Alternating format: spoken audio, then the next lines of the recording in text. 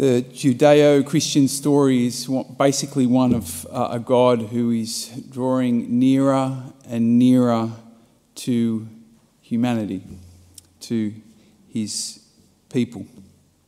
And as we sort of track the story through the Bible, we see this progression of God coming closer and closer. God firstly manifests himself in and through his creation. But then, of course, through the patriarchs, Abraham and Isaac and Jacob and others. And then through the prophets, which include, of course, Moses, one of the great prophets. But today, in our first reading, we see how God takes yet another step towards humanity, towards his people. And he does that through the tabernacle. God gave Moses very specific instructions how to build this place, this structure, which in a very special way would house the presence of God, the glory of God. In the same way that our tabernacle houses the glory of God in a very unique way. I would call that tabernacle and that structure the tent of meeting. That was the place where they would meet with God in a unique way, come before the glory of God. See, God freed his people from Egypt so that he could dwell among them. That's the point, right? God wanted to come closer to them. He wanted to lead them. He wanted to enable them to flourish. The Jewish Feast of Tabernacles remembers that, yeah? Remember that time when we were in the wilderness for 40 years, but God was dwelling among us, present. He didn't forget us. God kept providing for us. The Jews still remember that through that Feast of Tabernacles. I want to suggest today that God has no choice but to be near to us. I want to give you just a few reasons why. The first reason is that God is the energy that animates all of creation, including us. St. Paul says that it's in him that we live and move and have our being. God can't help but be close to us because his energy animates everything in creation. It's kind of like a practical reason, right? God can't help but be near to us. But there are some deeper and more important reasons. And perhaps the most important, in fact, is the fact that God wants to be with us. He doesn't just have to be because that's how he's created things, but God wants to be with us. That's God's heart. That's his nature. God is wired for relationship, for love, for union. God cannot be any other way. So Paul says that we may be unfaithful, but God is always faithful.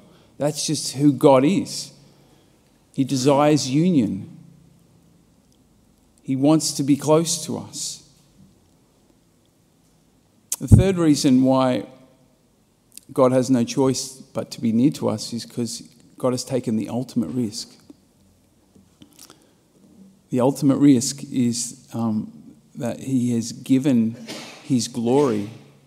He has put his presence within us through the Holy Spirit, right? God dwells in us. We are now walking tabernacles, whether we realize it or not. And as again, St. Paul says, God does not revoke his gift. His gifts are unrevocable. God cannot help. God has no choice but to be near to us. Your job, my job, is to believe that. Do you believe that God wants to be near to you? God wants to dwell among you? Do you believe it? Do you believe it when you're not feeling very good about yourself? When you're conscious of your weakness and your failures, do you believe it? Our job is to believe it and celebrate it. Wow. Our God is not just so powerful, but he wants to be with me, to dwell with me, to lead me. The second thing you need to do and I need to do is to claim that God is with me, is with you. Especially when you don't feel like God's close, you know? Maybe you're in a bit of a dark patch. You're just feeling like God's abandoned you. Then especially, you need to claim God's presence with you, God's indwelling presence, God's faithfulness. And we do that not through our reason, but we do it through our faith, yeah? We just stand upon our faith. This is who God is. God is faithful. This is how God has revealed himself, a God with us. It's also important that we pay attention to how God is leading us. Yes, God is with us, but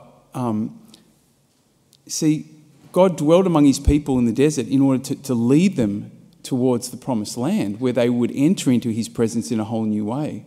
And of course, the same is true for us. God is dwelling within us, and God is, present to us in all kinds of ways, and that is for our own benefit, for our own sake here and now. But it's also because God wants to lead us to the fullness of life in him. Yeah.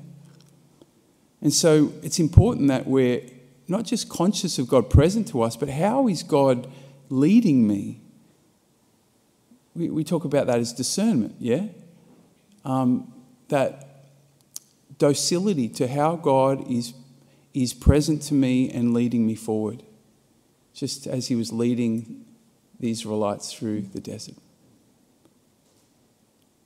In order for God to lead us, though, we need to be conscious that he's with us.